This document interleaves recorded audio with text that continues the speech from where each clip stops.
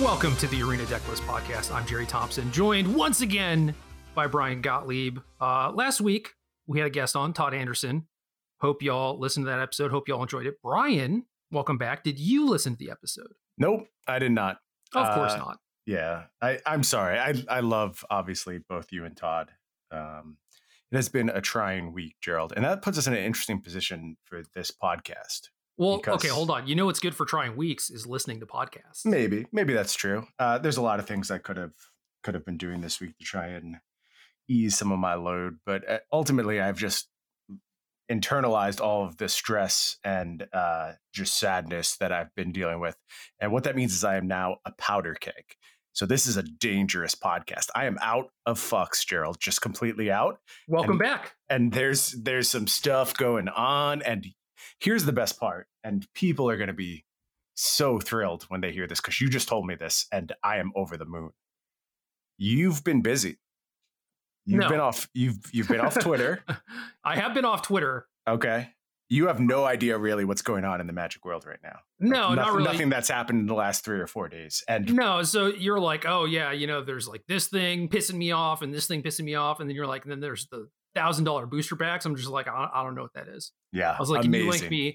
Can you link me? And you're like, no, absolutely not. I'm just going to tell you about it on the podcast. So this is me not going on Twitter. I occasionally like go on, look at my mentions, see if there's anything going on there, check my DMs, and then I just log off for a couple days. Great choice. First of all, I support this entirely. It's been working out okay. Yep, I understand that. It has left you though with a blind spot to part of the 30th anniversary celebration of Magic the Gathering, which has been going swimmingly thus far. So this is just Vegas, or is this just like their year-round campaign? Or this is part of the year-round nonstop celebration designed to, give everyone their fondest memories of the game and reflect back on 30 great years and Nether Spirit. Give me look back Nether forward Spirit. to 30 great more years coming down the pipeline. I'll take the under. Me too. Here's what's going on. I'm gonna keep it brief. They are reprinting beta, essentially. What? I know. Isn't that against the rules? It is, but they are doing it with a special card back, 30th anniversary card back. Isn't that against the rules? Well, they've said that before, Gerald. So that's a very good question, and I think. Which is weird, because then they made DFCs, right? So it's like, why can't you just remove Deckmaster? Sure. From the card back and whatever. Yeah, anyway. Yeah. Continue. Yeah. They're gonna reprint beta. Some things are missing. Earthbind comes to mind. Crusade. Yeah. All the shockers. Yeah, those cards will not be present. So wait. How much of this are they doing? And also, does that mean that the Legends cards that people opened in Dominaria were just things that they reprinted too, or did they actually find that in a warehouse? I think they actually found that. I think that's a very different thing, because this is being, clearly reprinted, clearly stated as reprinted, different card backs. So right, but here's the way they're putting it. They believe that they are still adhering to the reserve list. At least that's their official position. Are these cards going to be legal? No, they're not legal anywhere. Okay, so they're reprinting collector edition. Yes, that is a very, very good way of putting it. Okay, I'm more fine with that. Oh, hold on. If they were reprinting collector edition, I would be right there with you. Even if it was expensive, even if it was $1,000, which that's it's still a high end product, but I could get on board with that. I think there's like enough of a market for that. These cards are iconic enough and special enough that, sure, I say go for it. Okay, well, keep telling me about these $1,000 fake card booster packs. For $1,000, you may have 4 fake packs of beta, which are not good to play anywhere. So they're $250 packs. $250 a piece. They come in a $1,000 pack, though. You get 4 of them. Yeah, but I could like buy them in singles off eBay or whatever. Theoretically, I'm sure somebody will sell them that way. Yes. All right, continue. Then they're they're beta packs. They have similar coalitions. You get a rare per pack. I guess there's like old border versions and new border versions that you can possibly open. But in general, somebody has like made a simulator for opening these packs, and you get 4 to 5 rares when you open them. And maybe you get a Thought Lace, maybe you get a Farmstead, maybe you get a Black Lotus for 1,000 per pack or per 1,000? Per 1,000. Per opening 4 packs, you end up with 4 to 5 rares. It is very similar to the original beta coalition. Yeah. Did OG beta have the occasional like double rare booster, or what's the deal? It did. Okay. I don't think that's where you're getting the double rare booster from. I think it's just like they are strained from it in some ways. They have like old frame stuff and new frame stuff. Okay. So that is where you can potentially get like the second rare, I think. And I also don't know about the island. You know how they had the island on the beta rare sheet? Yeah. I don't think they're doing that again. I mean, also it was missing Plateau. Yep. Yeah. I don't know what's going on with that. I know there's like some weird stuff going on with the art. I believe it was Quentin Hoover's family was posting on Facebook. They found out this art, Quentin has passed away. They found out his art was included in the product when they did the spoiler for it. And as far as they know, I guess they don't feel like Wizards has the rights to the art. So that's a thing that is currently happening. Beyond that, there's a lot of weird stuff going on with the art. Like it's super zoomed in some instances. And I got to send you a picture of this Sol Ring. This is where. Please do. I just tried to go to like Goldfish and it just auto played Saffron Olive streaming. I don't know if people could hear that or not, but I didn't hear it. Okay, good. So. And then I went to Mythic Spoiler and like Unfinity is there. Let's try Scryfall. Last time I went to Scryfall, it was down. I was like, I'm actually gonna like do some work. 30th anniversary edition full preview. God, Scryfall, you are incredible. Yeah, beautiful site. Let's see if they have the version of the Sol Ring that I really want you to see. Come on. Okay, yeah. So these don't look like beta cards, right? And they say 30th edition in the expansion symbol thing. Yep. Which is, dude, that it has edition in the name. It is collector's edition. Yeah. But they're rounded corners, not like the collector edition square corners, and it's not like the weird rounded corners like beta had or anything, which again, like those cards are illegal, let's be real. This is not the Sol Ring. Oh, here it is. Oh. So if you scroll down in this, you get to the old borders.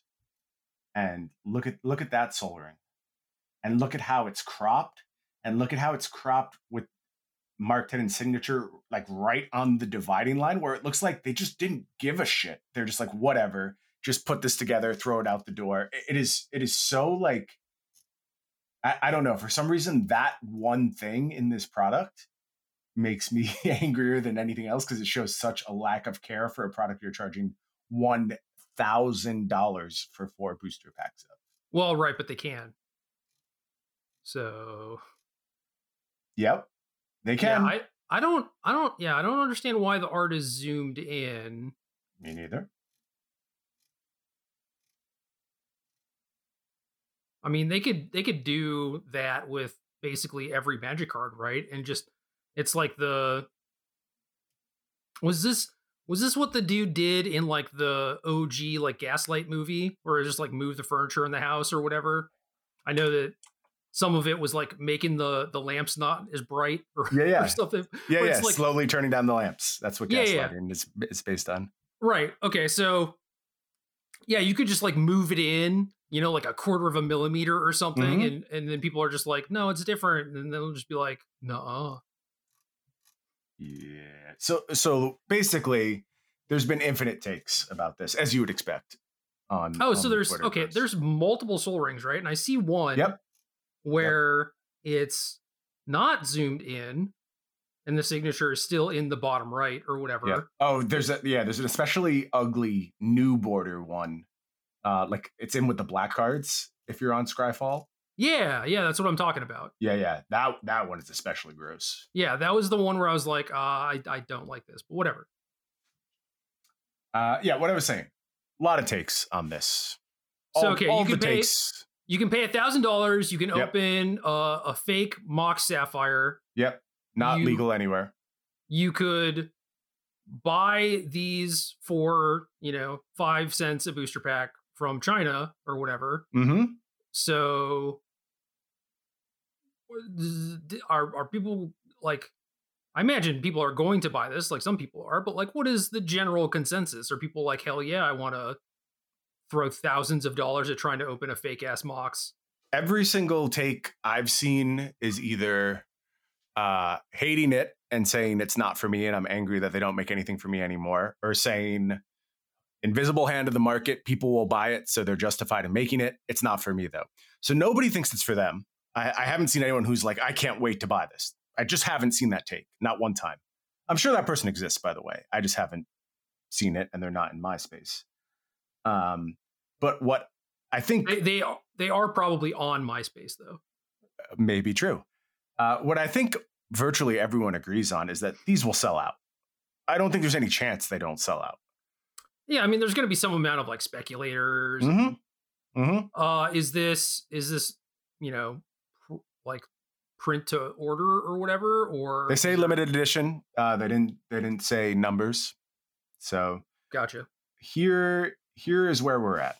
God, I have so many things I want to say about this that I'm like, they've just been boiling inside of me for so long now, and I'm probably going to skip some of them and be mad about it, and maybe I'll just keep talking about it week after week after week until I eventually just talk myself raw and I don't have the words anymore. Man, that's what I'm here for, is just listen to your unhinged ranting. Good. Good. I'm glad you could support me in this moment when I really need you. I'm here for whatever you need. Here's the first thing I would like to read to you. And I got this from the Missouri MTG Twitter account. This is an old Facebook post from Jesper Mirforce. Jesper was one of the original artists on Magic. Involved in a way more than like an artist would be now, I believe. Like it wasn't just, send Jesper some art. I think Jesper was like in the room and had a lot of influence over things. Bayou, Tropical Island, Scrubland, Tundra. I'm looking at the duels right now because I knew that he did a bunch of them. Okay, so this is a Facebook post Jesper made September 2nd, 2018. And I'm just going to read it word for word. It's a little long, but bear with me. Back in the old days at Wizards of the Coast, we used to joke about how cravenly greedy it would be to release cards that you could only get with a high purchase price, like only available in a booster box, etc.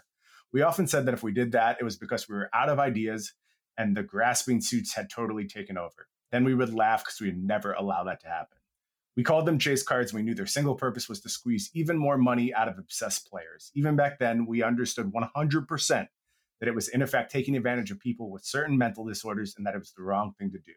We knew that many players would see it for what it was, a sign of a total loss of respect for our players, all for a pathetic short-term gain. These cards would have been aimed squarely at benefiting shareholders, not to benefit the players. It would have been disgusting. This is why we never did it, though it was discussed. Yeah. I remember seeing that post, actually. Hell of a post. And just very prescient in its view of the world and what would eventually come to pass. I think this is the most like unbelievably greedy thing they have ever done. That doesn't mean people won't buy it. I'm not suggesting that for 1 second. And I just keep thinking, you and I have talked about this a lot of times. I just keep thinking about X-Men 1 from 1991. That is the thing I keep coming back to, where, yeah, a lot of people bought X-Men #1. And in the moment where there was all this hype around X-Men #1 in 1991, it was worth a lot of money. There was a huge market for it. And because it was quote unquote scarce, it was a limited edition. There was no real scarcity, though. It was just scarce because people said it was scarce. Right. And in a way, I feel like this represents the final transition of Magic from like something which actually holds intrinsic value to something akin to a fiat currency, where its only value is that enough people have agreed it has value. Because there was always this underpinning of like, I think of this because I've had to describe Magic to a lot of people without any background whatsoever in gaming, specifically when I was in law. And, Yep. people find it very interesting what I'm doing. And lawyers tend to ask very similar questions because they're just trained to think about things in the same way. And one of the things that I was always asked, always, like without fail, almost everyone I described the game to was, what is stopping you from just printing your own cards? And that's a great question. And I always had a really good answer. There's a small but dedicated group of players that cares a lot about tournament success and participating in organized play. And in that scenario, theoretically, you need real cards. Judges are trained to look for real cards, and you could certainly be disqualified if you don't have real cards. And, everyone knows that. And that kind of makes this underlying almost intrinsic value to these cards. Like there's a reason they are worth money. You want them as game pieces. There is no reason for these cards to be worth anything.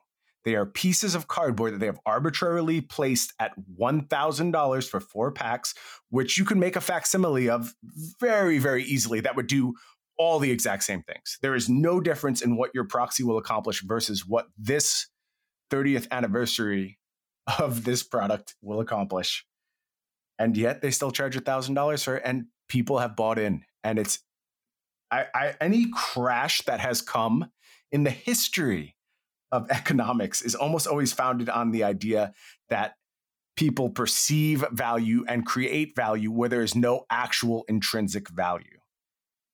And I will tell you that I have never seriously considered selling all of my Magic cards in all the time I've been doing this and all the things that have ever happened with Wizards. I've never really thought like, oh, I'm kind of uncertain about this, I should cash out, because there always was just like this underpinning and this incredibly devoted fan base, and these things were getting older and older and scarcer, and there was more and more just true demand for people who loved and appreciated the game. I'm thinking of selling all my Magic cards. This is that egregious to me that I think this might actually be the thing that inspires me to say there is no longer any confidence in this market. They will strip mine it until there is absolutely nothing left. And the company is both morally and creatively bankrupt at this point. And I do not want to hold whatever amount of assets I have in Magic cards at this point. Morally, yes. Creatively, I don't think so. It's not like I've got more feedback on that, but please respond. Well, I've talked a lot. So listen, creatively, it's not like this is their only idea. I know that Jesper said that this would be like a last resort or whatever, but that's not the case in this case, because the company has grown, the market has grown, there's all these different formats, all these different things that they could do to continue to strip mine the market.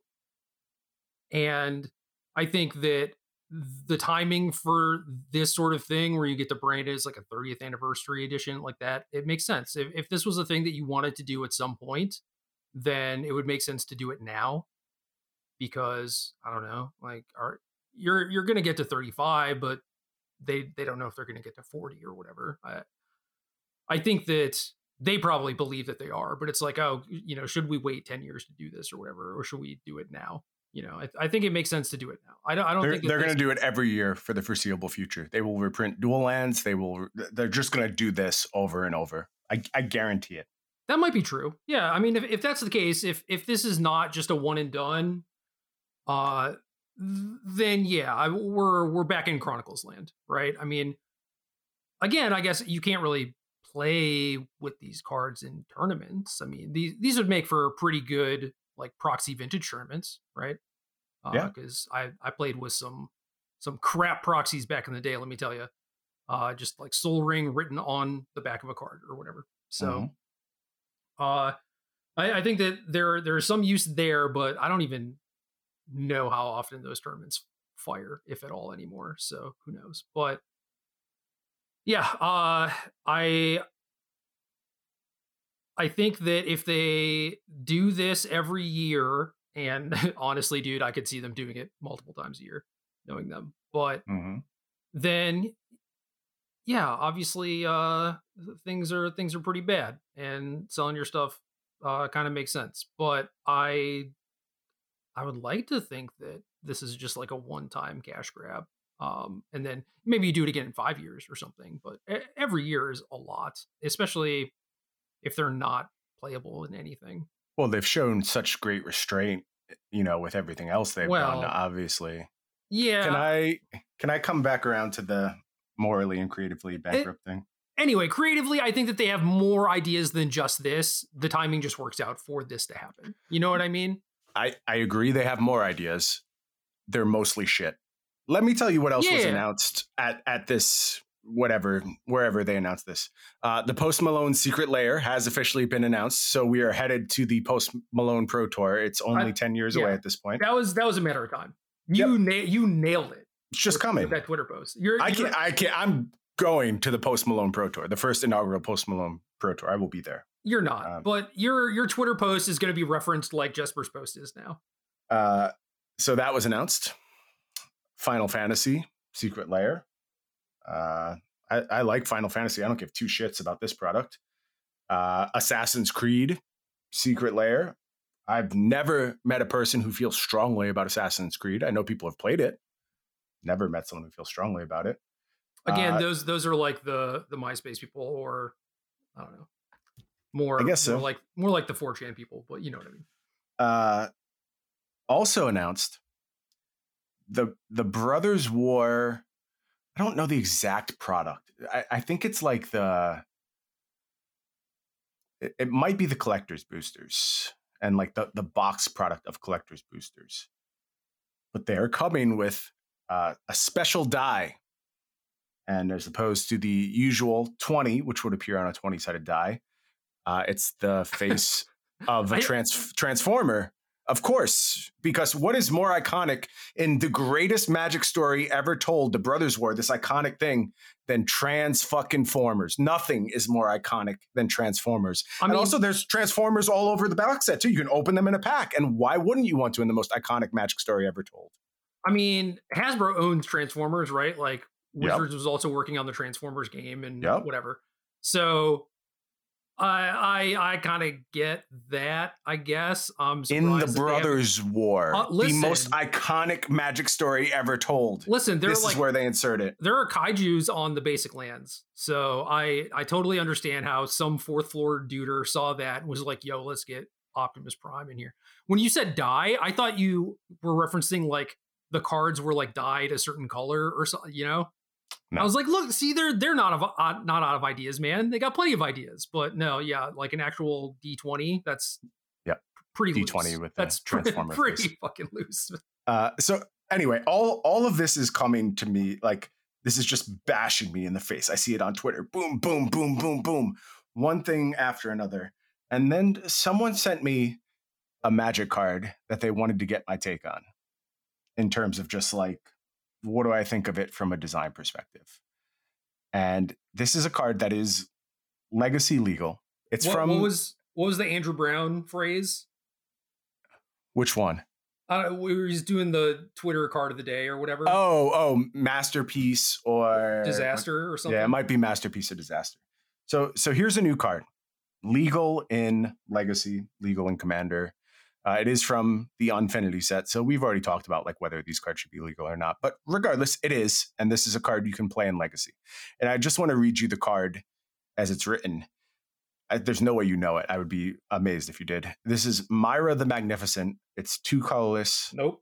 Blue, red, legendary creature, human performer. And I'm going to read it's a 2/4. I'm going to read every word of text on this card. All right, 4 mana, 2/4. Let's go. Whenever you cast an instant or sorcery spell from your hand, open an attraction. Okay. X tap. Exile target instant or sorcery card with mana value X from your graveyard and choose an attraction you control that doesn't have a midway counter on it.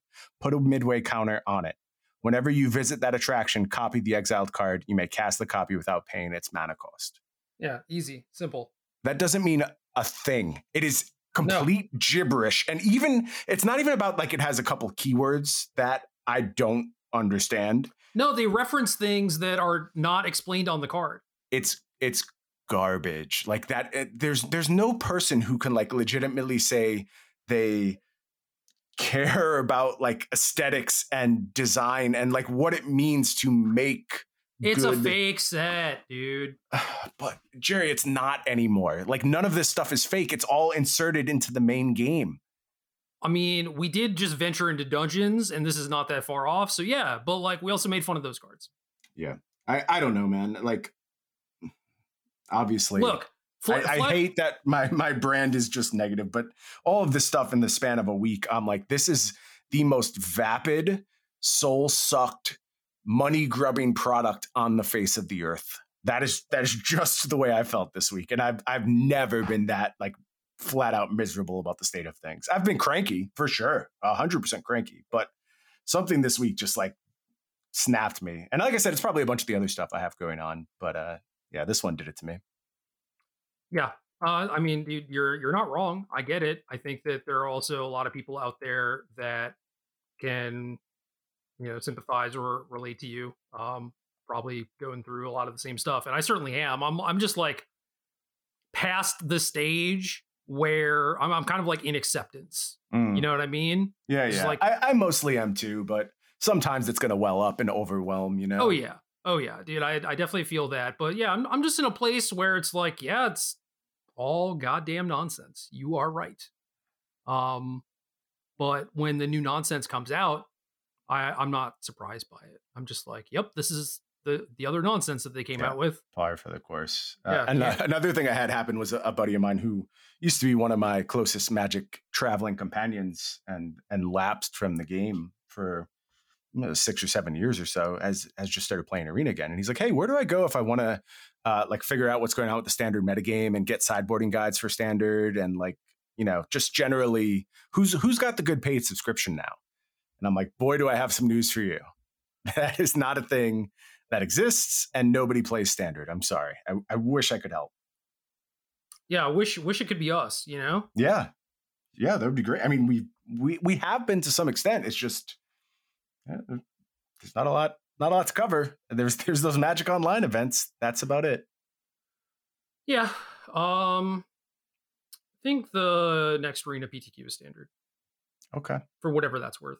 Yeah, good. I look forward to that. I do. I honestly do. I'll reboot. My rage will subside.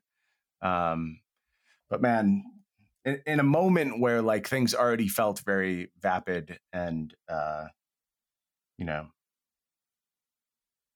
cash grabby, $1,000 boosters were not what I was expecting.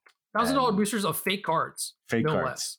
Like, honestly, dude, if it was just like, yeah, we're reprinting beta, I would have been like, all right, like, yeah, that's fine, that's cool, but to then have them just be like kind of useless, like obviously you can play in Commander or whatever, like no one's gonna care. Like people already commission like sweet proxies for Commander and stuff, and I think that that's rad, and I definitely like artists getting supported and everything, so that's cool too. But this just being like, you can't use these though, is just like, what the hell? Like, I hope guess this is like the come to Jesus moment for a lot of people where they're like, wait, I don't need your Magic cards. I can just make these. Like, you are not providing me anything anymore. I appreciate the idea. And when you were a real company, I was happy to give you the money for this game I really enjoyed. But now I'll just make my own. Like, who cares? I don't know. I mean, that's been a thing for a while, man. Yeah. Yeah, everyone has a line, I guess. And mine was soundly crossed. So yeah. If you're not going to play in tournaments, then who cares? It's a good question, Gerald. Who cares? And capitalism blows. And I'm sure that if your friend needs to sell their only Commander deck or all of their Commander decks to, pay for medical expenses or surprise, car payment sort of thing, you get in a car accident or whatever, or like you need money for rent, and you're just like, screw it, I'm gonna just print off the same Commander deck that I had. Or your friends aren't gonna care. Nope. They're gonna be like, hell yeah, you sold your Commander deck for $5,000. That is awesome. Do that. Just don't go and buy 5 booster packs of fake ass beta with it. Yes. I will also say too, if they hadn't said a bunch of times that they thought that doing this was against the spirit of the reserve list, then I'd be less concerned. I think there was a reason people suggested this as an option. But they could argue either side of it for whatever fits their needs, right? They're like, oh, we're gonna, make $10 million off this, or maybe that's lowballing it. I don't know, whatever. Yep. Then you start arguing the other side, and I bet you can find a lot of compelling arguments. It's like, well, we'll make it a fake back. We'll make it so it's not exactly beta. We'll put a 30th anniversary thing. We'll make it not legal. Like you can figure out ways to come up with a set where you're like reprinting beta, but not if you want to. If there is a crash anytime in the next year or two, I think they are going to find themselves in a lot of trouble. I don't know. I just think like the legal exposure they have in regards to this issue has been why this has been such a delicate topic. And I've mostly agreed that they have no outs. I think they were right to say, no, we feel really bound by this. And I don't think we're going to get away with this. And we're not going to break the reserve list, and we're doubling down. From a legal standpoint, from a risk management standpoint, I've always understood that, because I do think they have exposure. And I think they might have exposure now, given this decision, honestly. I don't think it's that clear, especially given things they've said in the past about what they feel the spirit of the reserve list says. So it's a risky move. It's a greedy move. It's not one I expect from what I've always seen as like a very conservative legal team on the part of Hasbro and Wizards of the Coast. I've always viewed them as extremely conservative. It was like the strongest part of that company for decades, where their asses were covered on everything. Oh, do you know what else I want to say? I'm so glad this came to me, because this is one of the things that I would have been upset if I didn't mention. Hit me. You've played Magic Online since the beginning, much like I have. 2002? Yeah. 2001? Basically. Yeah, something like that. 2001, I think, was like the open beta sort of thing. Yep. Yeah, I was right there with you. Sort of rekindled my love for Magic, a huge thing. And it made me good at Magic. Yeah, I agree. For the first, I believe, 13 years of that product existing, they did not put these iconic cards like Black Lotus, the Moxes, onto the platform. Yeah. Because in their words, doing so cheapened those products. Like that's what they said. They felt like it devalued the specialness of that product, like have them be a part of the digital platform. Eventually, they rolled them out. I have it as 2014 in my head, because I remember I got like my bonus from the law firm I signed on with, and I used it to buy Power on Magic Online, which was like, it cost like $1,000 at the time. Now it's like pennies on the dollar. Yeah, because they've reprinted them a bunch, obviously. Yeah, why wouldn't they? So I think it was 2014 when the Moxen and Black Lotus finally did come to Magic Online. But like, again, that's something they said. Producing these cheapens them and makes them less special. And I agree 100%. But you also made money when you did it, and you're going to make money doing this. And isn't that what really matters? Yeah, that was kind of interesting, though, because so first of all, I think they came out in Cube first, right? So they put the cards in the client. There was no way for you to actually get them. Yep. They were there for a few years, too, if I recall correctly. And then they eventually came out. I mean, I know that they're in stuff like Vintage Masters later. I guess it was like Masters Edition, whatever, maybe 4 or something when they came out. And it made it so that you could actually play Vintage online. Before, it was Vintage, but no power. It's basically just like Legacy with like Oath of Druids and Necropotence or whatever. Yep. It was a very strange format. It was weird, awesome format. I loved it. Not fair by any means. Mm-hmm. But then they released these cards, and you could play Vintage, and like real life Vintage had a resurgence as a result of that, because more people could actually like play and practice Vintage, and people who were maybe hardcore online grinders got into Vintage because, you know, they're bored, want to splash around, whatever. And then they're like, oh, well, maybe I should go play this real life tournament. Yep. You know? So yeah, it was a cool moment, honestly.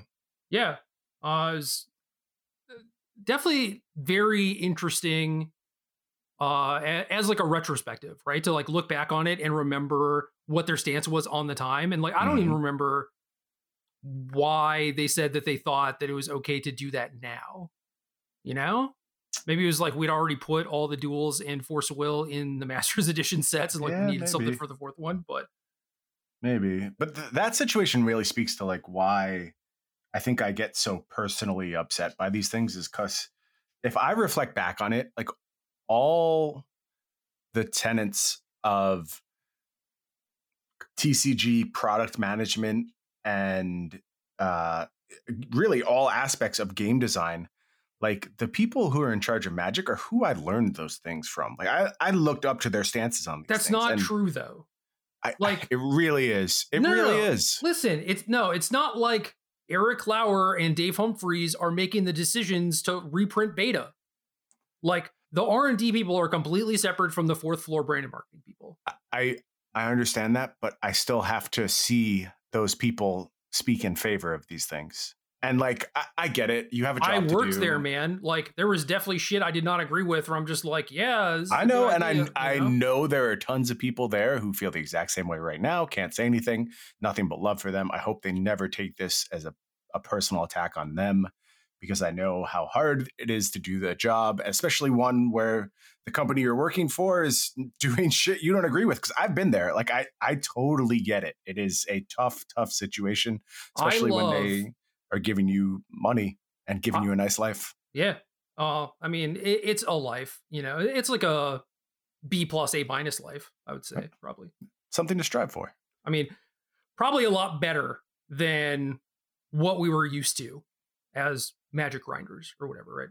Yep. Most likely. But yeah. I love the third floor people. It's like Wizards R&D, Duel Masters R&D, a lot of the creative folks, artists, world builders, like that sort of stuff, right? I mean, granted, maybe stuff is like moved around a lot since I was last in the building or whatever. I don't know. But I love those people. And then all the stuff that I say that is like poo-pooing Wizards is basically not about them. You know, there's some issues with like Oko or Omnath or whatever, but a lot of that is also coming from like fourth floor directives of like make the cards powerful. So it's not even necessarily like their fault. Like they love Magic, same as we do. They just want to make like a cool, fun, awesome game. They don't necessarily care how the game pieces get distributed, and it's not part of their job description, right? Yeah. Yep. And it is like, those are the people you learned from, right? Yes. So yes. It's for the most part, but like there is an element of watching people say one thing and watching those exact same people say something different as time progresses. And maybe that is just, that's relative to their position within the company. Like maybe you could say something different when you were a third floor person and now you're a fourth floor person and you can't say that anymore. I get it. I really do. But it's that doesn't make it less hard to swallow. Like it's still disappointing and still frustrates me. I feel you. I think someone like Aaron Forsyth, who I think is like pretty cool, pretty on the level, like, you know, he could hang out with the kids and it wouldn't be weird, right? But he's definitely got some of that corporate in him. You know what I mean? And it is not necessarily. And he has to succeed at his job. Like that is essentially what his job is. So yeah, he's a higher up. I feel for him. He's a higher up dude now. I understand. It still sucks to hear and read, you know? Right. But like, I think that he has a lot of the same qualities that we respect, but then is also either like drinking the Kool-Aid or appears to have like drunk the Kool-Aid. You know what I mean? It's like you have some of that like corporate speak, and it's just like, man, like you used to be cool or whatever. But I know that Aaron is a good dude, and it's not him making all the decisions or anything. You know, it's not his fault. I think all these people are good dudes, dudettes, anywhere else on that spectrum. I think they're all universally good people, and everyone wants to do a good job, and nobody's like Yes. actively looking to fleece people. It's just as a company, you are fleecing people, and Right. But yeah, the individual is not the company. I understand when individuals sometimes speak for companies. yep, it's You know, sticky. It's sticky and it's yeah. tough, and yeah, leads to a lot of weird communication things. So I do think it's like when I get fired up, I always want to take a moment to just kind of like step back to make sure it's clear that I Why? understand. Why? No, you're supposed to just like slam the accelerator. No, I understand. I really do understand. I have been there, and I do understand. I do feel for these individual people, and I never want them to feel targeted. But Yeah, and I don't mean to single out Aaron either. It was just like he was the easiest representation I could think of for someone who was like maybe a person that you learned from that is now kind of like regurgitating corporate speak or whatever. And I could understand that disappointment, but it's like you talk to him like, face to face, and it's like he's still the same person. I'm sure. I'm sure. I'm sure he's a great guy. I'm just like everyone else involved with the product is almost universally a good person. Every single person I've ever met who works with Wizards for Wizards has been almost universally a good person. So it's a hard thing to to contrast with the state of how they're doing business, but not really when you think about it. Like that's just how I, corporations are designed to do this thing. They're designed to maximize profits. When you go to your shareholders meeting and you say we expect sales to be flat over the next couple of years, and then your stock price drops 25% right after the meeting, like that's what happens. That's what this is all about. Right. And it puts you in very, very uncomfortable positions, especially when you're like the golden goose. You're the thing making all the money for the company right now. And yeah, a lot of successful careers have been launched through this moment in Magic. And I'm happy for them and I'm sad for Magic. Yeah. I wouldn't like I kind of want to sell my collection, not like all the cards or whatever, but I definitely have a box of stuff that I want to sell to kind of trim down, Mm-hmm. you know?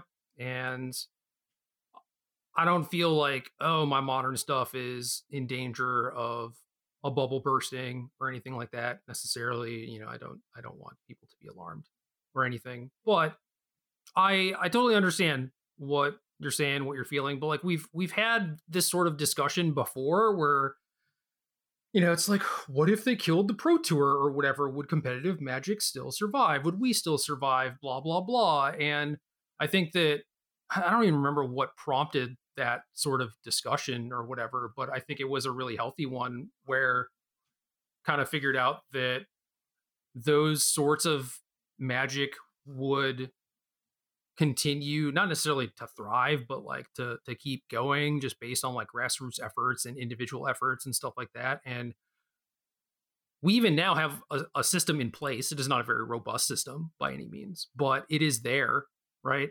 And I think that to that end, those structures, whether or not they are officially endorsed by the company or not, are going to remain in place. There's going to be something, and I find it hard to believe that things will just plummet overnight, like unless there is like an actual Chronicles or something. It's like Chronicles 2, Electric Boogaloo, real card backs. These are legal. Like every $20 and up card in like Modern Legacy Vintage Commander or whatever, right? Like that would probably do it. But yeah, they're kind of already doing that. Honestly, like they're doing a bad job of it. Honestly, like if what you're trying to do is like flatten out prices or at least like reprint $50 cards to get people excited, I just think demand has been absurd. Like they could do a better job of it. Yeah, they fell into a moment where demand has been absolutely off the hook, and it's both organic demand as the commander space expands and speculative demand. I think that's a huge part of it, and I think you'd be unwise not to acknowledge that. I mean, so much of the business has been based around catering to that speculative demand. So it is funny how it seems like the supplemental sets keep ticking up a little bit in price point, MSRP per booster pack, where it's like, well, instead of a card, you're getting like a double-sided token, and now it's a foil token, and now there are like 2 rares a pack, and now there's like a foil in every pack. And, like every time something like that happens, it's like an extra penny to them per booster, but then they charge you an extra $1. Right. To the point where, the collector booster packs are like $25 in 4 cards or whatever. And I was expecting like, oh, what's like $100 booster pack look like? Or they just skipped right to a K. Yep. Leaping over that threshold. And I think it's probably all based on very careful economic research. I think they know their player base has dramatically evolved. I mean, it doesn't look like the people who were playing Magic 5 years ago, 10 years ago. It is a largely moneyed group that has like gone on to, or those kids grew up and like got real jobs because they're giant nerds. I think it's both. I mean, and them being giant, it's definitely both. Like there's them being giant nerds tends to put them into tech jobs, which are paying spectacularly right now. They're like the only jobs that you can still make money in as an American. So yeah, I think they have found their base, and their base has a lot of money, and they know that, and they want as much of it as possible. One of the funniest things, man, when I was still in the building in like 2013, 2014, is at this point I was not playing many mobile games. I play a ton of mobile games. I just love them. I can't stand playing console games anymore because like the dopamine hits are not fast enough. You know what I mean? Like Final Fantasy 16 is coming out and like Forspoken or stuff like that. And I'm just like, nah, I'm not going to do Pass. it. Yeah. And so back then I was not playing, and people were just like inadvertently talking about like Clash Royale and how much money it made, and like, oh, what's a whale? Like that sort of thing. Like I was having those conversations for the first time, or like I kind of knew already, but hadn't really, I don't know, lived in that sort of world where like those words mattered to me. Like I knew what they meant or whatever. But then I heard that like this other story of like a third floor person telling a fourth floor person, some brand person, like how much money Clash Royale made last year or whatever. And it's like, what was it, like $1 million? And then it's just like, no, like $1 billion or whatever. And then they just like run to their dad, and it's just like they tell him this thing, and then that just becomes like the directive. Yeah. In Wizards. Time to make Clash Royale. Yeah, basically. And it's like they released like a Clash Royale clone eventually, right? But they're just like, what is this game? How does it work? Like, how the hell are they making so much money? Like, how do we do that? Because it's like the money they were making was good, right?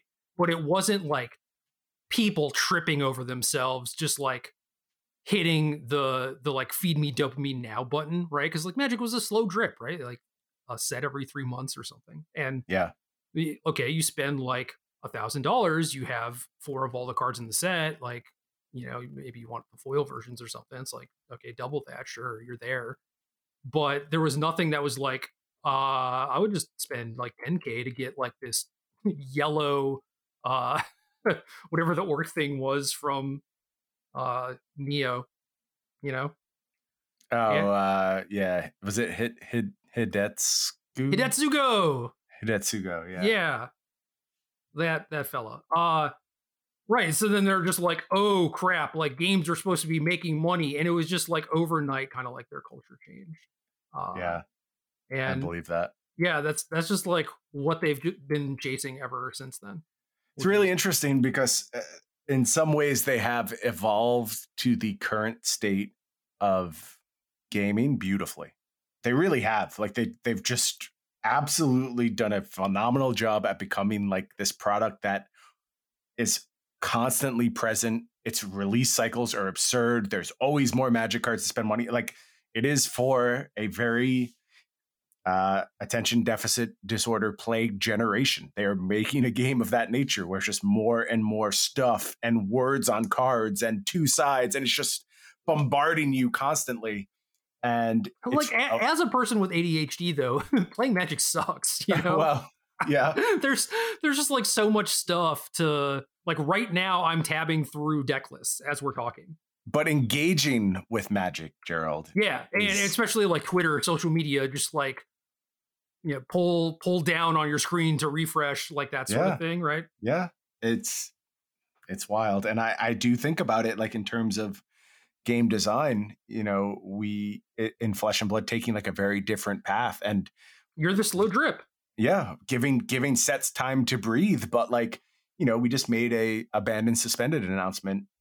Basically, a lot of it rooted in the fact that we do give sets time to breathe, and like the format was good, like actually very, very good. It's just been around for a long time, and it's like, well, maybe we should make some small adjustments just because it has been here for so long. And there's something to just the very rapid pace and the patch cycles of League of Legends and all these games as service things that Magic has adapted to very, very well for a cardboard product. And You say that, but I think that was kind of the thing that they were doing bad for the last couple of years, was like not banning things fast enough, right?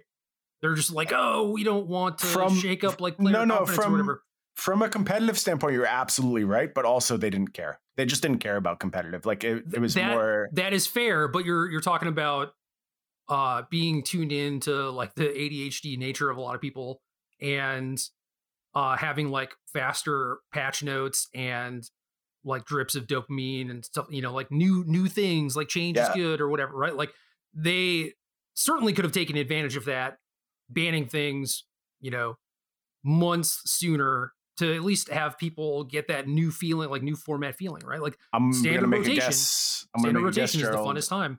I think they were on it, and I think the way they were on it was with Alchemy. I feel like Alchemy was they probably identified this specific thing that we're talking about, and said, Alchemy is our answer. This is how we're going to do it. And it was in an effort not to alienate people like you and I who are into the slow drip stuff. I think they said, well, slow drip doesn't work for a majority of people anymore, so we need to make the new thing. Yeah. It's Alchemy. Let's go. And again, theoretically, I think that's good. I also think Alchemy is heinous and terrible. But it's heinous. It didn't have to be, though. Yeah. They theoretically, it's sound. Yeah, they could have made the cards like more in line with Magic cards, and less in line with the unstable card you read to me earlier. That was about assembling contraptions. And I think it would have been maybe not widely accepted, but I certainly would have accepted it. Like I was on board for a little bit, until it was like, oh, this is really cost prohibitive and all the cards suck and this is not fun in the slightest or whatever. But like they do come out with pretty regular patches where they're just like, we're buffing a bunch of zombies or whatever. And it's patches and new cards. I've been seeing new Alchemy cards across my Twitter feed, and I wish they'd stop. If I could figure a way to opt out of Alchemy cards ever coming across my feed, that would be great. But they still show up. I still see them. Obviously, they're still coming out at a rapid clip. Who's tweeting about Alchemy that you follow? That's your problem. I'm telling you, the people you follow do not matter. It's just not a factor in what you see. 99% of what I see is from people I don't follow. There's got to be something with your settings, man. Because like that stuff happens for me a decent amount, but that's not a large portion of my feed. I will tell you that Twitter works very differently depending on what platform I am engaging with it on. So on my computer, my Twitter feed looks very different from what it looks like on my phone. Yeah. And that looks very different from what it looks like on my iPad. And I don't know why. I have no idea why. Yeah. I mean, I almost exclusively use it on my phone. Okay. And I bet if you logged in on your computer, you would find it look very different. Maybe. I don't know. I still try and like keep the settings the same, where it's like do most recent. If people pop up where they're like tweeting about Alchemy or whatever, I just mute them. Like even if I'm not following them, but they show up on my feed, it's like, all right, I will mute this person. Because then they just won't show it to me again. And I mute like every advertiser. I mute or block. So I don't know, man. I'm like pretty aggro with how I curate things. Because if one person shows up on your feed tweeting about an Alchemy card and you don't mute them, it's like they might just show up again. Whereas like how many people are out there tweeting about Alchemy, right? Like you just mute 5 of them, you've got them all. Yeah, but it's some of like normal people. I shouldn't do that. I shouldn't classify people who like Alchemy as abnormal, but just like people who aren't engaged with Alchemy stumbling across the card in the same way and just being like, what the hell is this? I mean, sure, but just mute them anyway. What kind of interaction do you plan on having with that person? Nothing. I should mute everyone. Yeah, That okay. would be the ideal move. Great platform, Twitter. Like you can maybe receive DMs from people you follow or whatever. You like I, opt into this person being able to contact you. I think I that was musing the other day that Twitter must have a specific algorithm for game designers where it shows you specifically the most awful takes about your game. yeah, I Like did just see the that. most backward one possible. I did see that, which is interesting because I've been seeing some of your tweets recently, and that was not a thing for a while. I've cracked the algorithm. Or I did, because I just muted everyone else. I'm the only one left. It's just me constantly in your feed. Yeah, I think at one point I was talking to one of the cosplayers, and she said, like, oh, I just, mute and block everyone or whatever. I was like, how many people you got? And she was like, oh, I don't know, like, 2,000 or something. And I opened up my phone, went into Twitter, went into the settings, and it was just, I had 5,000. Wow. Solid blocks. Yeah. Now I want to know how many I have. Well, how do I see this? I haven't checked on PC, but through mobile, it's like device and then some like settings and then something about like privacy, maybe, or Okay. let me check. I'm sure this is, again, excellent radio. This is great radio. Okay, so I go into settings and support. This is like on the Apple screen or okay, I see it. Okay, and then I have to scroll down again, I guess, because Twitter's new. Go into settings. Yeah.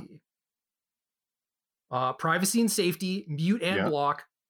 Blocked accounts, I have 4,700 on the dot. Okay. Muted accounts, I have 3,899. And I have 37 muted words. I think 20 of them are variations on Wordle. And then the other 17 are probably like NFL, NBA related. Interesting. Okay, here are my stats. I am so much more kind than you. 72 blocked accounts, 32 muted accounts, 14 muted words. And it's this, the muted words are this bizarre suggestion. It doesn't even work. Oh, okay. I was going to say there's like this weird, almost programming like language in my muted words that I must have picked up from somebody as like a way to get a more traditional timeline based feed, but I'm assuming they don't work. So, oh, that used to. I know what you're talking about. Do you know what I'm talking about? Yeah. Well, I mean, there was a thing where it was like, don't show me most popular or something like that. Yeah, I don't think it works. I don't know if it maybe they changed so it doesn't work anymore. Now you have to like add a character because that's how programming works. But yeah, I don't know. Like I'll mute Wordle and then people will just be like, "Here's my Wordle," or what, and it'll still show up. And I'm just like, well, "What the hell does this do?" I'm just picturing like I don't even know what it's from, but just like someone just like jamming the Wordle into your face repeatedly at point blank range. Like you just can't escape it. Yeah, and so you're seeing alchemy cards. I'm seeing Wordles despite me muting it. I don't know, man. It's tough out there for us old guys. I just don't care how good you are at your little puzzle thing, No, I don't either. I like Wordle quite a bit, but I have never understood the sharing thing. It's very odd to me. Well, I didn't get on social media for a very long time because I also did not understand it. Okay. Like, what the hell am I supposed to put as a Facebook status? Yeah, I was similar. I remember resisting Facebook for much longer than most people. It seems so like self-indulgent. Self-indulgent. It is. All these platforms are, but like I do think humans are intrinsically self-indulgent, and like we obviously you can only experience existence through yourself. So there's always an element of human existence that will be reflected through these platforms, and I don't think I don't has to be negative. I don't feel the necessity to then share that with other people. Like my experience is he says on his podcast with 10,000 plus listeners to his 30,000 Twitter followers. Yeah, 40,000. Okay, yeah. You see, there's something about you that you want to share with like you want people to notice you, to notice your takes. No, it was I started writing and I kind of needed to do this as part of my career. Yeah, I know that feeling. Right? Like you were perfectly happy having 500 followers. I was. And now you're pretty close to 15, I would guess, at this point. No, nobody likes me anymore. I have like 11,000. Okay. It's been there's just mostly a slow decline. Probably gained some fab people, lost some fab people, or lost some people. That would be my expectation. Also, as I've slowly drifted towards just insanity, I'm sure that puts people off from time to time. So occasionally, what can you do? Sometimes people really lean into that, though. Maybe. I'm hopeful. You have to rubberneck the car crash when you're on the highway. Right. Yeah. I also have cat pics now, which I feel like is going to open up a lot of Twitter doors for me. Like, it just seems like something that could really take me to the next level. There's 100 really hardcore cat picture Twitter people, and I would love to tap into that market, but I feel like if you do, you alienate the other 40,000 that follow me. So I don't do that. I would have guessed far more than 100, but it's like 100 people that I know, like 100 people that follow me. Obviously, like Twitter, the world is a vast place. There are a lot of cat fan accounts that are very popular. Yeah. But as far as like my feed, I feel like there are a select few amount of people who would be happy with me posting cat pictures on the regs. So I don't. Gotcha. And then I made an Instagram account when I got my cats, and I was posting, just my cats, a picture a day, but like no one followed it because, like, I don't know, Magic players don't really do Instagram. At least like the competitive Magic players, right? Right. Like if you're an Instagram person first and then like a Magic person second, that's a thing, right? But if you're a Magic player first, like a PTQ grinder or whatever, you're probably not on Insta. Yeah, that seems reasonable. So this is disappointing news. I really thought I had tapped into something. No, you'll tap into some, but it's like fab. You're gonna lose some people over it.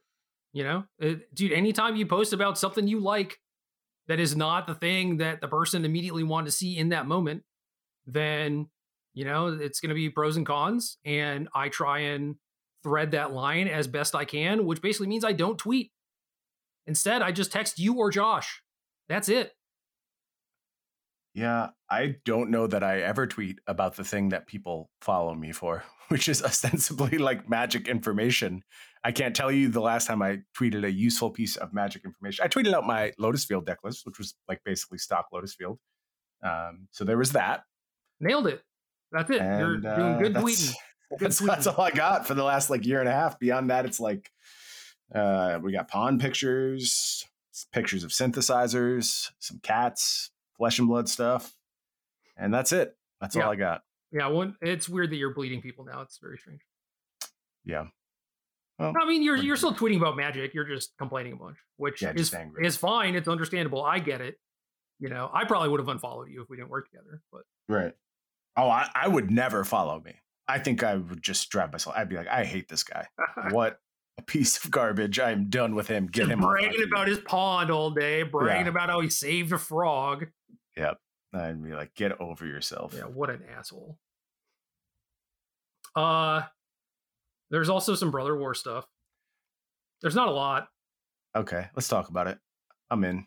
There's 6 cards, I guess. Yep.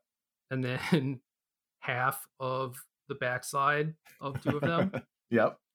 There are kaijus on all the lands, hence the Optimus Prime crossover. Even though it's not really a crossover, right? It's like they own My Little Pony and they did the My Little Pony box set thing. It's just like I expect them to do crap like that. I'm not mad at them. Whatever.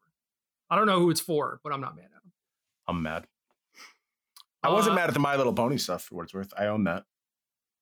I sold mine. I just auctioned it. I did own one. Okay. It was gently used after moving across country several times. Anyway, recruitment officer dub 2/1 creature human soldier 3 dub. Look at the top 4 cards of your library. You may reveal a creature card with mana value 3 or less from among them. Put it into your hand. Put the rest on the bottom of your library in a random order. Last week, talking to Todd Anderson about Pioneer, and I was talking about how bad the white 1-drops were and how much Dauntless Bodyguard sucked. And he was like, dude, Savannah lines are tight.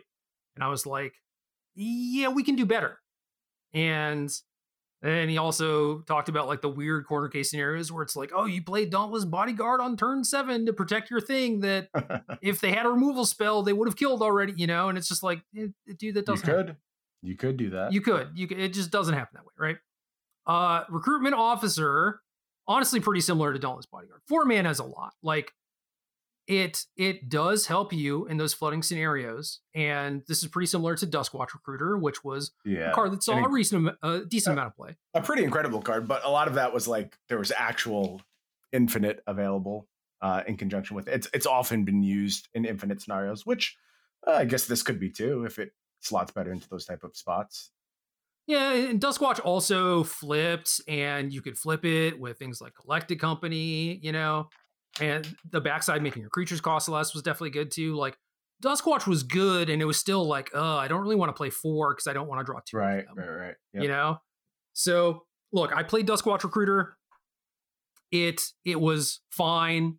It would have been way better if the ability wasn't pretty clunky, and this thing's ability is way more clunky. And I think Duskwatch also got any creature. Is that accurate? Because this is only mana value 3 or less. I think you're right. That's a small thing too. But occasionally you Duskwatch into like an Avacyn, I think. But whatever. Is this better than Dauntless Bodyguard? I mean, it is a human, so that's cool. If nothing else, you want to play your 13th or 14th like reasonable human creatures, you certainly can. You have options now. I think that this card is solid and fine and is more in line with the type of stuff that I was talking about last week, the type of stuff that I wanted. So it's interesting and cool to, in a very timely manner, see it on the previews, especially when there's only 6 cards previewed. And like, this is one of them. It's weird. Yeah. A high medium is how I would define this card, and feels like it'll see some play. Totally fine. Kind of unexciting, but yeah, not stoked. Like Evolve Sleeper was a thing where I'm like, hell yeah, this is tight, right? Yep.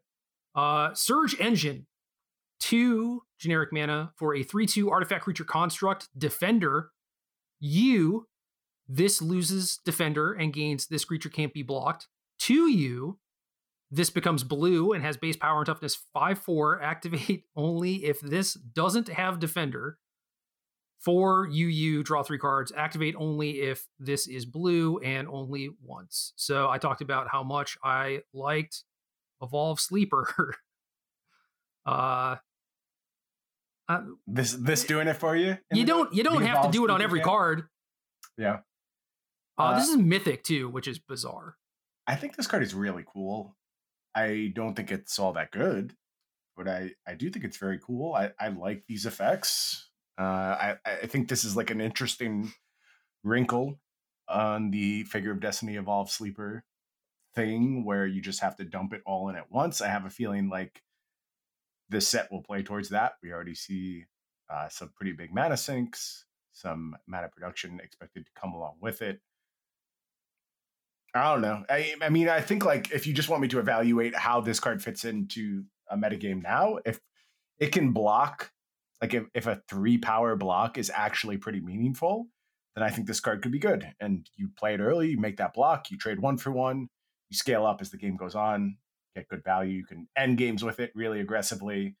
Maybe you draw cards. I don't know how many cards this is going to draw. That seems very, very speculative to me, but it's there. It could happen. Mostly think this is like a good blocker early and then maybe a way to close games. So there have definitely been decks where maybe your mana is weird. Maybe you're pretty close to like a colorless Eldrazi deck or something. Mm-hmm. Or maybe your 3 colors and like won't have the mana all the time or whatever. Maybe you are relying on some artifact synergies. Maybe you want a thing that's 3 power for 2 mana, maybe for like crewing stuff like this Crew's Bankbuster, right? Yep.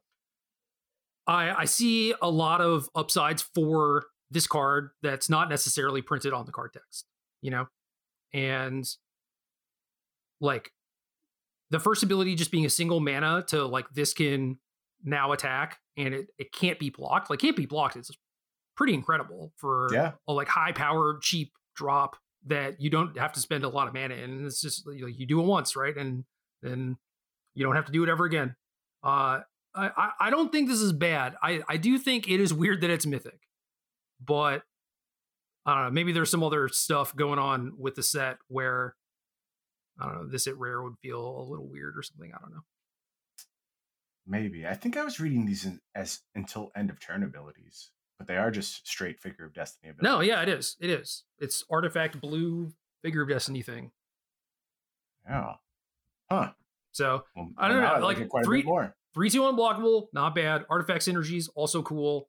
There's like the blue red deck that I was working on with like the mech and the automaton. Yeah. I thought that deck was quite cool.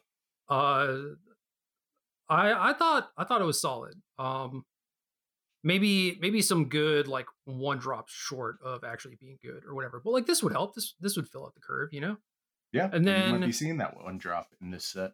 yeah, and then I don't know, like 5 power unblockable. Like, yeah, maybe this card is better than I think.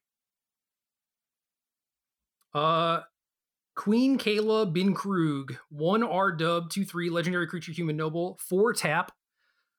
Words. Discard all the cards in your hand, then draw that many cards. You may choose an artifact or a creature card with mana value 1 you discarded this way. Then do the same for artifact or creature cards with mana values 2 and 3. Return those cards to the battlefield. Activate only as a sorcery. I just think this sucks. I think this is way too many hoops to try and make like a fixed version of this effect. And like your upside is you gain +2 mana if you hit perfectly, and you have to and draw cards perfectly.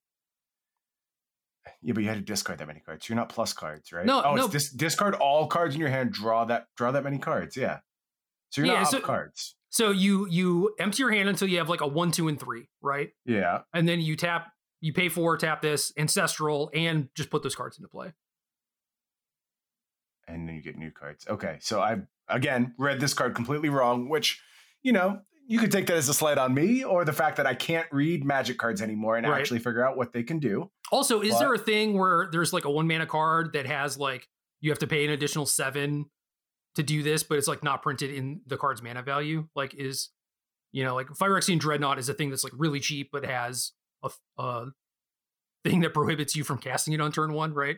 Is there something like that, but it's just like this costs 7? Maybe I could see, particularly with artifacts, there might be something interesting along those lines where there's like an otherwise prohibitive thing that it does, but you can kind of cheat around it with this.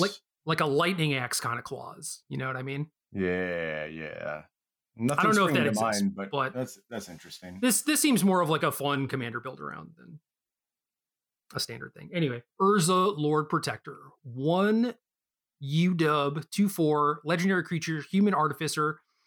Artifact, instant, and sorcery spells you cast cost 1 less to cast. Already hurts. So many words. Bruh. Sorry, go ahead. Yeah, we're not done. We're not even halfway done with the first of 3 parts to this entire set. Yeah. But please continue. 7. If you both own and control Urza Lord Protector and an artifact named the Mightstone and Weakstone, I feel like that card should have just been called the Stones, right? Because it's like, is this just 1 card? Like, obviously, I'm looking at the card. I know it is 1 card, but when I first read this, I was like, what? Anyway, 7. If you both own and control Urza and artifact named this thing, exile them, then meld them into Urza Planeswalker, activate only as a sorcery. And then the Mightstone and Weakstone is a 5 generic mana artifact that is legendary artifact Power Stone. Does that matter for Karn? Probably does, right? I think so. I think he can tap Power Stones, right? Yeah. When the Mightstone and Weakstone enters the battlefield, choose 1, draw 2 cards. Target creature gets -5/-5 until end of turn. It's just one of those 2. And then the other thing is tap to add CC. This mana can't be spent to cast non-artifact spells. Melds with Urza Lord Protector. I was expecting there to be more options, but yeah. Jerry, I think this actually fucking broke me. I think this is it. Okay, and now to read Urza, I have to make it bigger. I have to click on the card and make it bigger because I can't read it because it's a Planeswalker with 5 abilities and a static. Good God. All right, Urza Planeswalker. 7 starting loyalty. It is both blue and white. Once during each of your turns, you may activate. I can't, dude. I fucking can't. Have you seen these cards yet? Yes, I've seen them before, but something about you having to go through the process of reading them all is actually killing me. Yeah, because first I have to read you, War and Peace or whatever, and then we get to actually talk about the cards. All right. I'm pulling it together now. We can continue. Once during each of your turns, you may activate an additional loyalty ability of Urza Planeswalker. +2. Should I? I'm not even going to read it. All right. I concede. There are 5 abilities. They all do shit. They like draw cards and kill shit and whatever. It doesn't matter. They're really powerful. It doesn't matter. Yeah, they do things. Yeah. Urza, Lord Protector, basically fails the 3-drop test. It has 4 toughness, so lives through some removal, so maybe it sticks around, but doesn't have any immediate impact on the battlefield. It is possible that you can try and meld it with this 5-mana artifact, which granted does like draw you some cards or kill a thing. Taps to cast artifacts, I guess, whatever. Likelihood that you get to meld them, very unlikely. There was another card I thought I saw. Maybe it was a fake card. Oh, there's also the Mishra card. Okay. Mm-hmm. Yeah. There's another meldy thing going on. It's not on. Okay. I clicked a thing and it's just like showing me on the day that they were previewed or whatever. Ah, gotcha. Okay. All right. Screw Urza. It sucks. I was going to go through like a long-winded way of saying that it sucks, but it does. Cool. All right. Let's talk about Mishra claimed by Gix. 2BR, 3/5, legendary creature, some words. Whenever you attack, each opponent loses X life, you gain X life. X is the number of attacking creatures. If this and a creature named Phyrexian Dragon Engine are attacking, you both own and control them, and have the NFT code or whatever. Exile them, then meld them into Mishra. Lost to Phyrexia, enters the battlefield tapped and attacking. Dragon Engine is a 3-mana 2/2. Artifact creature, double strike, ETB from the graveyard. You may discard your hand if you do draw 3 cards. Unearth 3/RR. Backside is a thing, whatever. The thing that I want to talk about with this was that I specifically remembered there being like an unearth part to a meld thing. And I thought that was dope as hell. Mm-hmm. Yeah. Because cool effect. Because melding these shits is hard. And it happened very, very occasionally in Standard. And also, like, a lot of those cards were not cards that you were happy to put in your deck, pretty frankly. I actually thought the first go-around of Meld was a huge failure. They did this awesome, like, ridiculous thing, and it just didn't really happen all that often and didn't feel all that exciting when it did, I guess. It was just kind of like game over.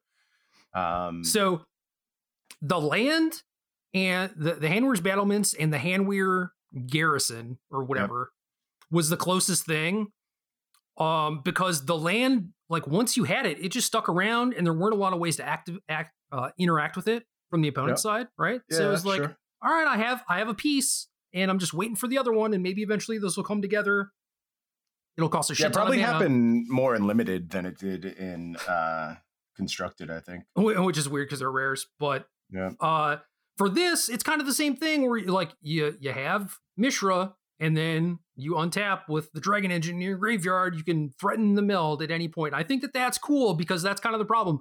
Like Mightstone and Weakstone, artifact, probably going to sit and play, probably not going to get too harassed by your opponent. But there are a lot of cards that actually just kind of like deal with artifacts and not a ton, but there are a few, right? And Urza taking 7 mana to do it is a lot. Well, I'm going to stop you. I agree, but you can go Urza on 3, Mightstone, Weakstone 4, tap Mightstone, Weakstone on 5, make Urza Planeswalker. Like it just curves perfectly. It does. Yeah. Mana can't be spent to cast non-artifact spells. So Correct. like, yeah, you can activate abilities with it. That's true. But whatever. I think that's cool. I like it. As far as a thing I actually like about the Urza Planeswalker, I think that setup is actually really neat, really elegant. Yeah. It only took 2,000 words to get there. So word. Well, yeah, the Mishra thing, I don't know. Mishra, the card probably stinks. I don't know what its backside does. It has like literally 8 lines of text. I just like the fact that the Unearth thing works with it. And I guess, you play Dragon Engine on 3, it's double striking 2/2, maybe it's threatening, maybe your opponent kills it, and then you have like Mishra into Unearth, the thing like rolled up, like that curves perfectly too. So I think that those work out pretty well. There was also like Gisela and Bruna, which saw some amount of play, and like all Yep. these Lancers to set it up, and like sometimes that was nonsense. Like people did that, it was not good. No. But What's interesting though is that like you talked about Magic just jumping in price from like the $30 boosters to the $250 boosters.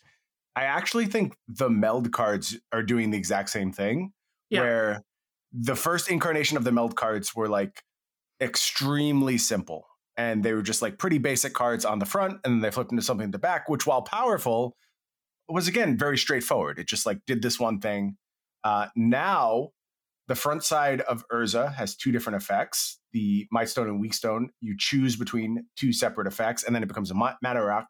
Then you have a 5 ability Planeswalker on the backside with a static ability that you can use twice. So like that you can use twice. And then the Mishra side, both of these creatures are just like loaded with text. They do a bunch of different things, and then you choose from 3 abilities on the backside of the Mishra. So you went from 0, where you made kind of like a boring card that just ended the game, to a card that gives you 6 million abilities, and it's, again, too much. It's just too much. Too many words. Yeah, you know what's supposed to happen when you meld stuff? It's like, I make this like big fancy card. It's supposed to like smash my opponent. And like, yeah, these cards let you win, right? But there's like too much thinking that goes into the making the big card and smashing your opponent. Yep. Agree. So I don't know. I like the Unearth tag on this. I think that is nice and good. That was it. I don't much care for these cards. Right there with you. Too many words. No elegance. Somebody, like I said, there's some portion of the audience that is begging for more complicated cards. I just have to believe that, because we have jumped the shark so fantastically to have super complicated cards on both halves and then meld them to combine to another super complicated card. And I don't know, maybe you just feel like you can't make anything cool unless you put a lot of words on it anymore because you've used up all the other spaces. But yeah. And then there's a bad Mishra's Factory. Yes. Well summed up. I think creature lands in Standard are generally overrated, at least the way that they used to make them. Whereas all, Stalking Stones and Nantuko Monasteries and whatever, I think when they switched to like the Raging Ravine model. Scaling. Well, not just that, but like tapping for colored mana. Yeah. Because the mana's never that good where you're just like, I'm going to jam a bunch of colorless lands into my deck. I mean, Faceless Haven overcame that for sure. Yes. But there was a lot going on with Faceless Haven. Yeah, there was a lot going on. It was also like, well, my mono white aggro deck plays 24 land, right? Yep.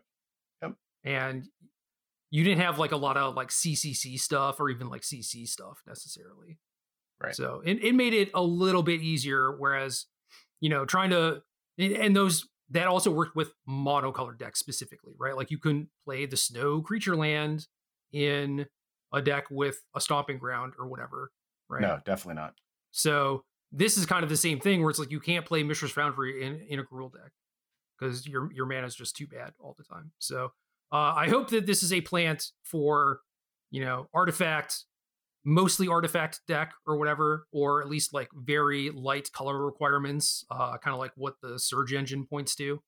Mm-hmm. Then I'd be fine with it. But I would be surprised if it's not. It's certainly the direction I see this set going. But also, like, this thing is just not very powerful at all. So no. Also, but that's good. That's good because Faceless Haven was so pushed. Like you yes. kind of have to go to this space when you're doing these colored lands, or these colorless lands. Yeah, and also this is just kind of like a Modern Horizons sort of thing, right? Where it's like Mishra's Foundry. Okay, let's do a throwback to Mishra's Factory. Like, what kind of cards are people expecting to see in the Brothers War? Like, the Might Stone and the Weak Stone. Transformers is Optimus Prime, obviously. Yes. Right, yeah. So it's like, all right, we have to do a Mishra's Factory throwback. And it's like, well, let's just make it bad. Okay. Not everything has to be good. No, you have robots on the mountains and stuff. So, that's robots in disguise, Gerald. I mean, there is a robot kind of like in the tree and like a dragon hiding in a mountain. So sort of, yeah. They're doing their best. Yeah, I'll count it. Yeah, not even a lot of time with Dominaria before we enter preview season again. So we're still on track.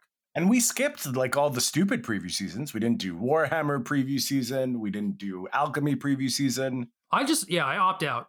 And I hope that everyone else does too. I know that there are some like very active like Commander players that also listen to the podcast. And I'm sure that they did not, because they can't really, those things affect their format. So yeah, that's wild. They just need to know about everything. Yeah. How do they keep up? They haven't played any good mobile games. That's why. Okay, good choice. Look, dude, before I, played mobile games, I played a ton of Magic Online. It was literally like 8 hours of Magic Online a day. And now, gotcha games. Well, yeah. It's an interesting evolution. I'm here for it, though. It's not as good of a gaming experience, but it gives me the good brain chemicals. That's all I really care about. That's what the game is.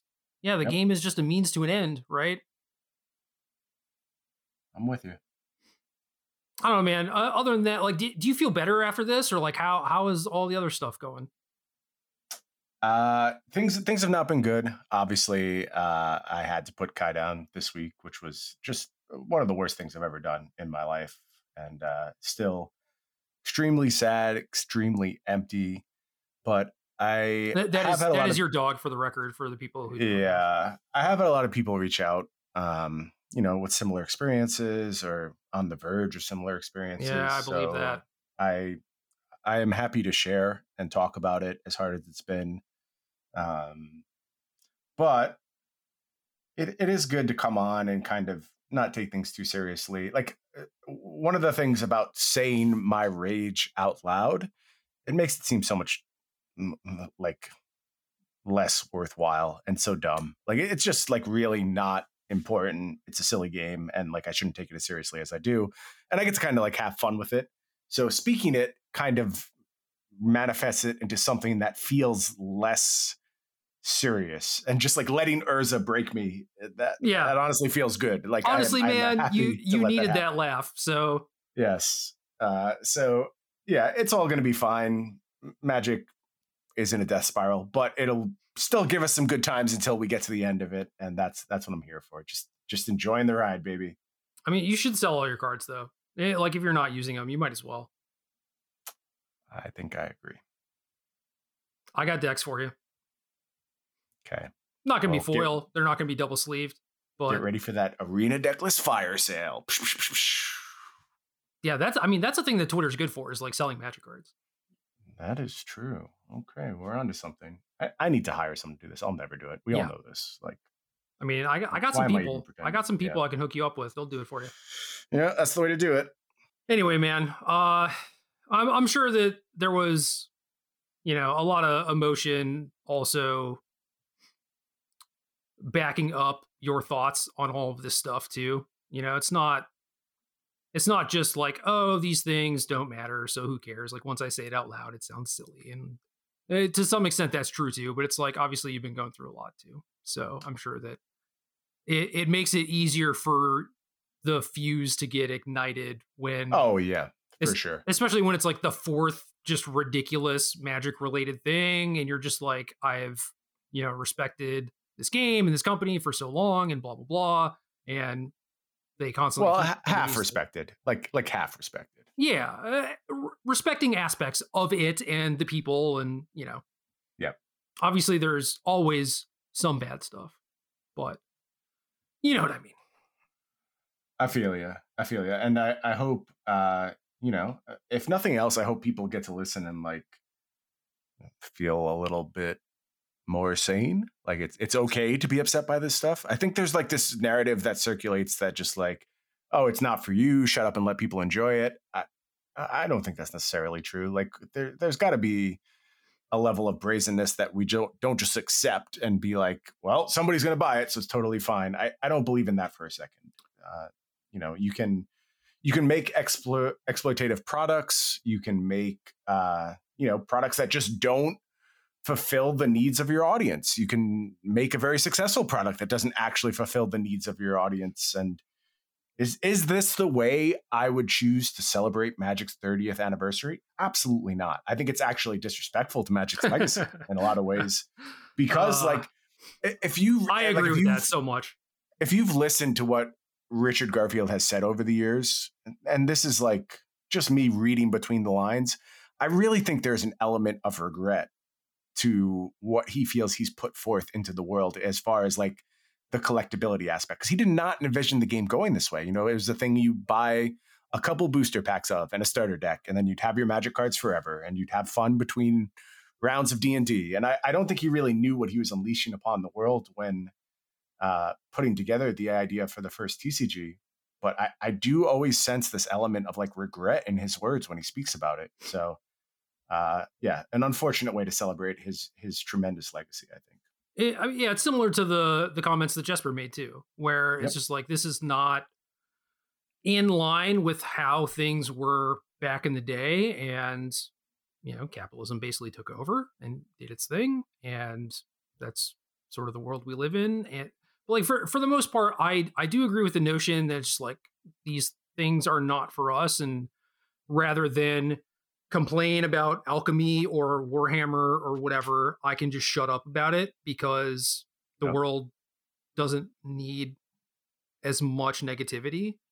And I think that I would much rather be known for like spreading positivity, or at least encouraging it. But at the same time, that's true if like Morbius sucks or whatever. I won't speak to that, because who cares? But like, this is a thing, Magic, that is not necessarily just a game. Like, you're talking about how, you know, these things are small or whatever. They seem small once you say them out loud, and that's true. But it's been a lifestyle for us, and it has encapsulated my life. Yep. And while foundational part of our lives, for sure. Right. While other people may not have the same experience, I hope that they can at least understand and respect that. Not necessarily when they put like a Transformers die in the thing, but when they start selling $1,000 fake beta booster packs, that like, it speaks to something being wrong and something I don't like, and something that does not bode well for the future of this thing that I've spent the majority of my life participating in, with, and around, and like where my job comes from, where my friends come from. This is a thing that I love, right? And I just did a written interview with someone the other day, and I'll tweet about that when it comes out. But like, one of the things that I ended up putting as an answer to one of the questions was like talking about how just like protective I am of like Magic and the community just in general, right? Because it is this thing that I care so much about. So when there are these things that are red flags speaking to something bigger, I'm going to give a shit about that. And sometimes it will involve me nitpicking the small stuff just to be like, yep, here's another thing. This card has a scroll bar on Arena or whatever. And then some of it is speaking to like the big stuff, where I'll do things like Protest Worlds or whatever, which is speaking to like the larger problems at hand. You know what I mean?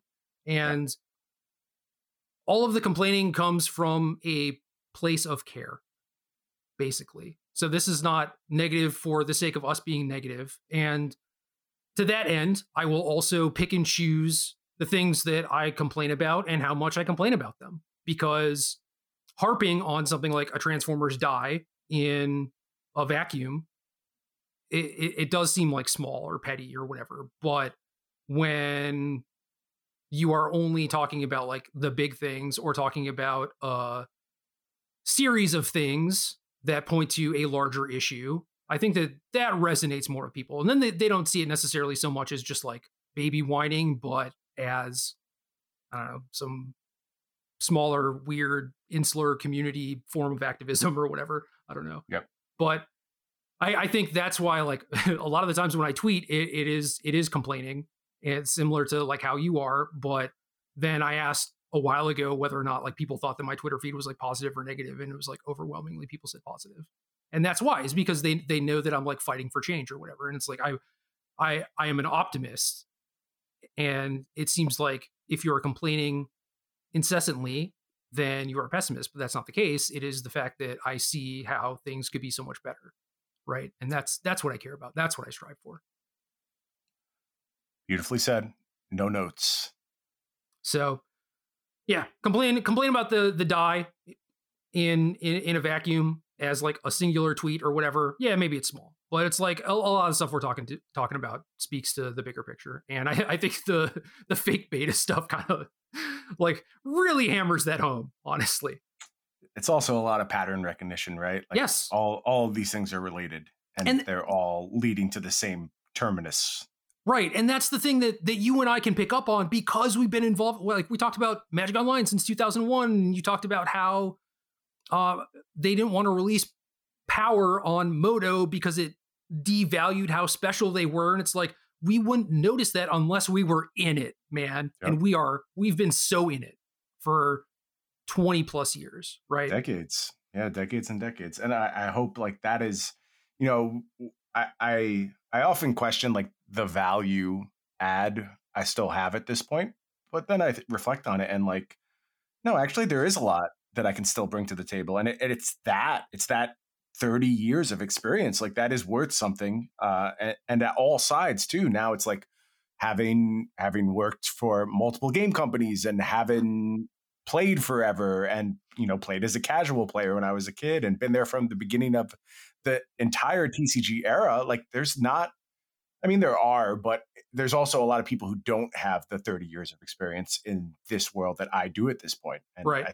That's what I'm sharing at this moment now. They're like, dude, I listened to a 10-minute YouTube video about the history of TCGs or whatever, you know, like I know just as much as you. And it's like, like you weren't there, you know?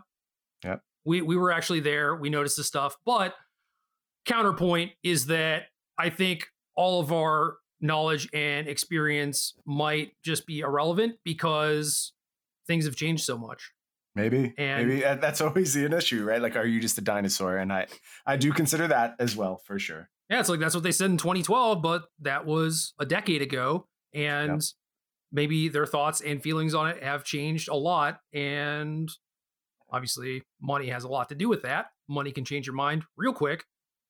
So maybe that's just where they are now, and us waxing about how they felt 10 years ago just doesn't matter. It's just noise. I don't know. What is a podcast if not just noise? Game.